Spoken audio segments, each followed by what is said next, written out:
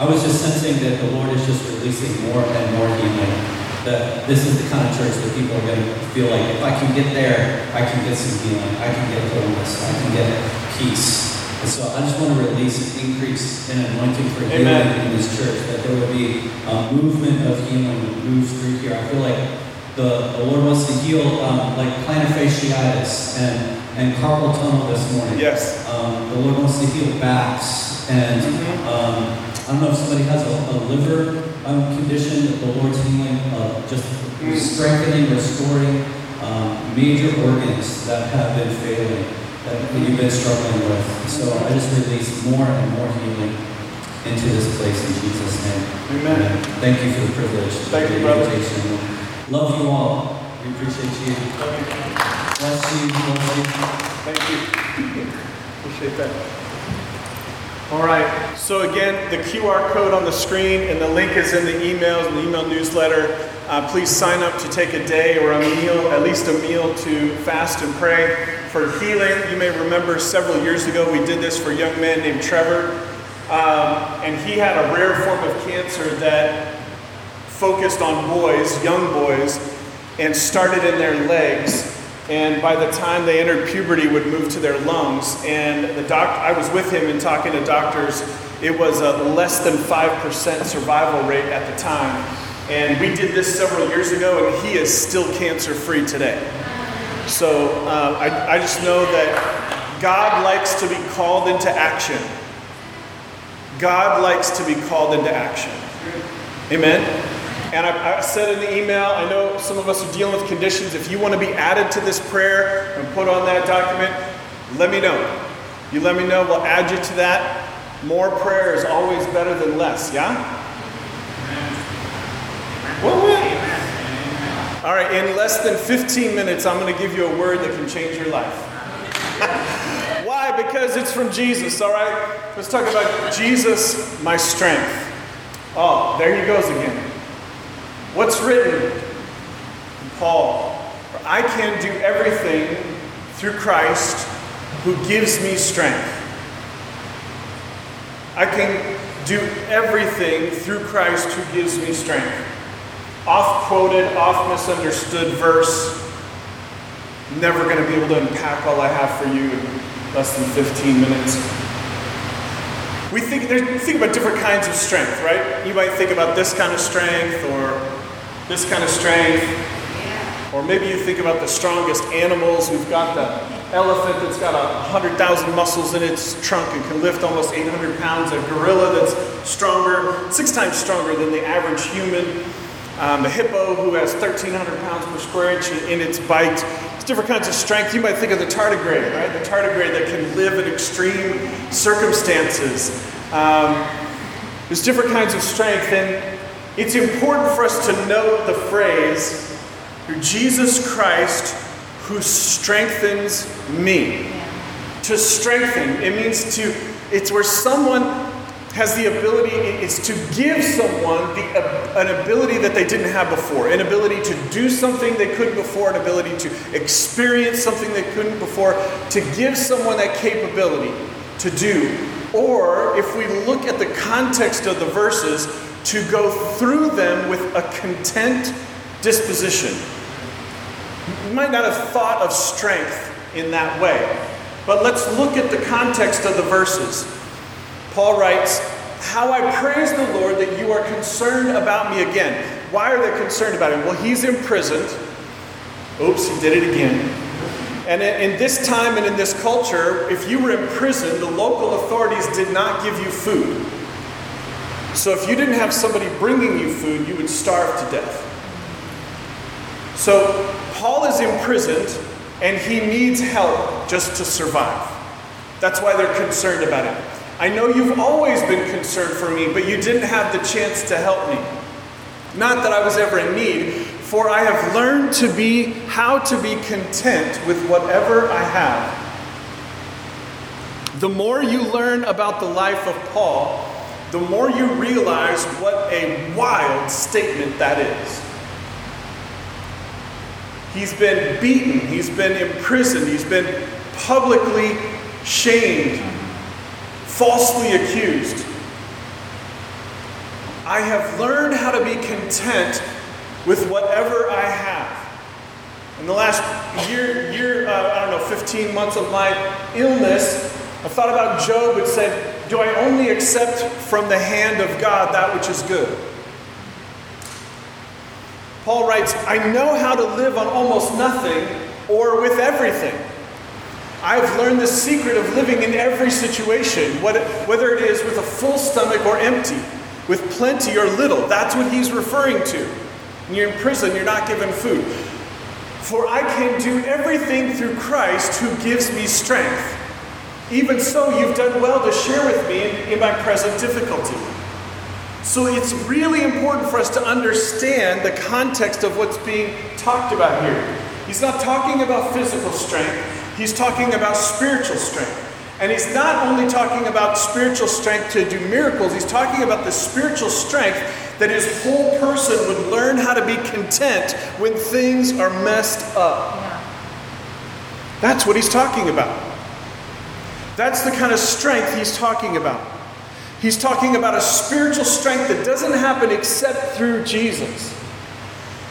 And it's important to remember where he's talking about this. He's talking about this in a city where he was in prison and where he and Silas were beaten and thrown in prison. This church didn't exist before this story. And they were singing the praises to God after having been beaten. In the middle of the night, they're singing praises to God, and God does a miracle. This, having the spiritual strength to be content when things are messed up, when you're in pain, when you are limited by things that are beyond your control, where you are not allowed to do what you want to do, that spiritual strength to be content in those circumstances is how this church started. It's a part of their story. And you all know that Philippians chapter 2, 1 through 11 is one of my favorite passages of the Bible where he writes about, have we received any comfort from Jesus? Any comfort and strength from his love? And he goes on to talk about how Jesus set aside his place in heaven to come down, to live this life, to make a way for our salvation. He talks about the gracious humility of Jesus. And it is reasonable to think that what he's doing is he's contrasting Caesar. You don't know Caesar. We have a president, President Biden. You have some kind of idea about President Biden's personality. Former President Trump, you had some kind of idea about his personality. They had an idea about Caesar. Caesar who demanded people say, right, Hail Caesar. You demand that there's a greeting that says, Hail Caesar. There's some ego there. And Philippi is important because in the plains outside of Philippi is where Rome had won one of its most important and historic military victories. And in fact, the Philippian church had more military veterans, Roman military veterans, probably than Jews. And so military strength and might and power and who Caesar is a big deal. So when Paul writes about who Jesus is, and do we take any comfort from his love, any strength from his example of having suffered what none of us have suffered, and the victory that comes through what he suffered, that is a powerful thing. And so when he alludes to this, that's the imagery that's in their mind.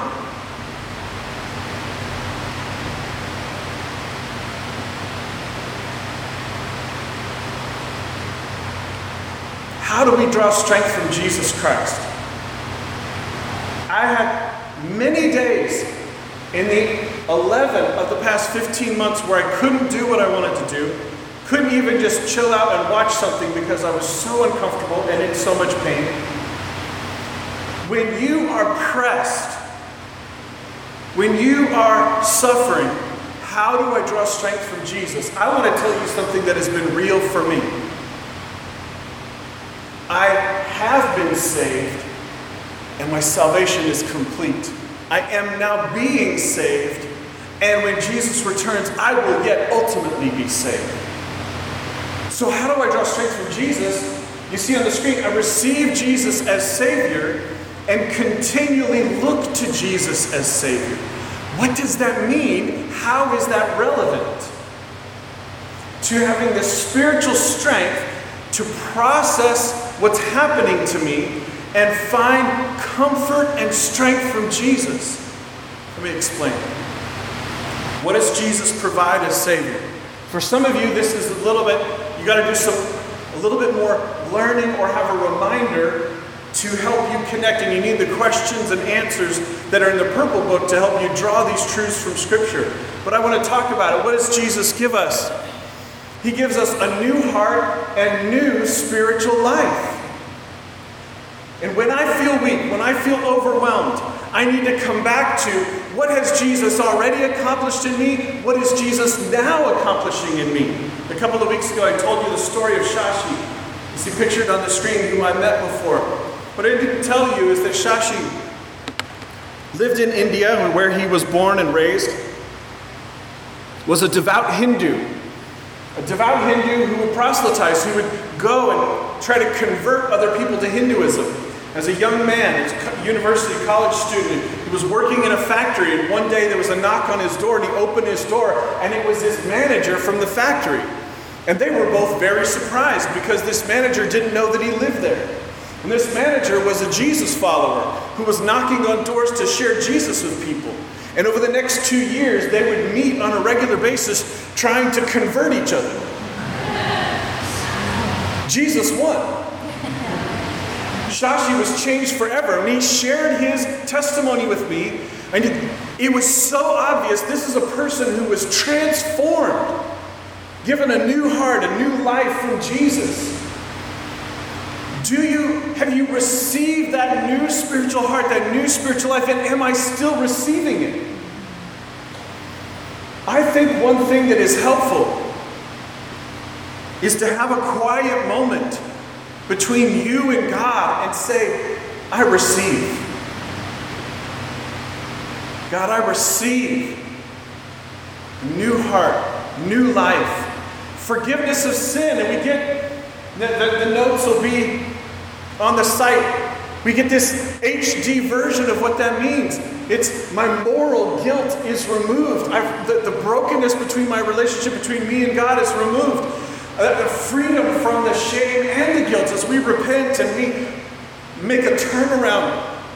This is a part of what God's forgiveness means for us. That's a gift from us. It also means that we are now free from the punishment of sin that is absolutely going to happen if not for receiving salvation from Jesus. And it's also this freedom from a compulsion to repeat our mistakes. And it's so imperative, and I keep reminding us that the grammar in the New Testament about salvation is this progressive thing. It has happened, it is happening, and it will yet happen.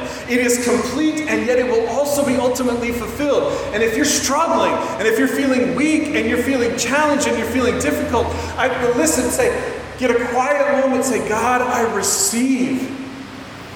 I receive salvation. I receive cleansing. I receive freedom. I receive new life. And I'm accepted into God's family. You were once far and now you've been brought close. You are a co-heir with Christ. Jesus Christ doesn't inherit anything that you don't also. You are a co-heir with Christ. You know we have 2 cats. They're brothers. They're Loki and Thor. This is what they looked like when they were little, when we first got them. This is what they look like now.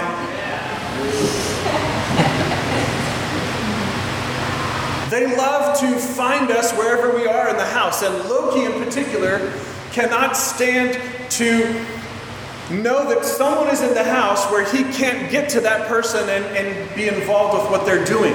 And if you have the door closed, he's going to reach under the door and he's going to bang the door until you let him in. That's Loki. Loki wants to be in the action. He wants to be involved. He wants to be with the people and know what's happening. We have accepted him into our family.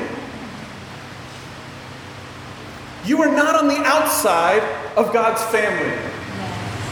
There is nothing that you are suffering today that has put you on the outside of God's family. Romans 8 writes about the truth of salvation. Those who've confessed their sin, repented of their sin, received the grace of Jesus, there's no condemnation for those who are in Jesus. And the end of the chapter, here's all these horrible things that can happen to you, but they cannot separate you from the love of Jesus. You're a part of God's family, and you have the eternal peace of heaven as your future home. This is what Paul writes about in a massive change of perspective. He writes about it in Romans 5, 1 through 11, Philippians 2. He writes about this massive change of perspective and how we view our circumstances as temporary suffering. I want to close with this passage from Ephesians, which connects with, I receive my salvation, the benefit of my salvation. From that, I'm drawing strength. Some of you are like, really? No, watch this passage. This principle is in this passage. You need to be actively, daily receiving love from Jesus. When I think of all this, it's Ephesians 3. I fall to my knees and I pray to the Father, the creator of everything in heaven and on earth. I pray that from his glorious, unlimited resources, he will empower you with inner strength through his Spirit. Then Christ will make his home in your heart as you trust in him. Your roots will grow down into God's love and keep you strong. And may you have the power to understand, as all God's people should, how wide, how long, how high, and how deep his love is. May you experience the love of Christ, though it is too great to understand fully. Then you will be made complete with all the fullness of life and power that comes from God. Now all glory to God, who is able, through his mighty power at work within us, to accomplish infinitely more than we might ask or think. Let's pray. Thank you, God, for what you have done in us, for what you are doing in us, for what you will yet do in us. Help each of us to let our spiritual roots grow into your love and to draw strength from Jesus, that we would have the strength to do all things you ask us to do. Strengthened by Jesus. God, let there be miracles today in each of us. In the name of Jesus, amen. Amen. Thank you so much for being here today. Grace and peace to you. Have a great week.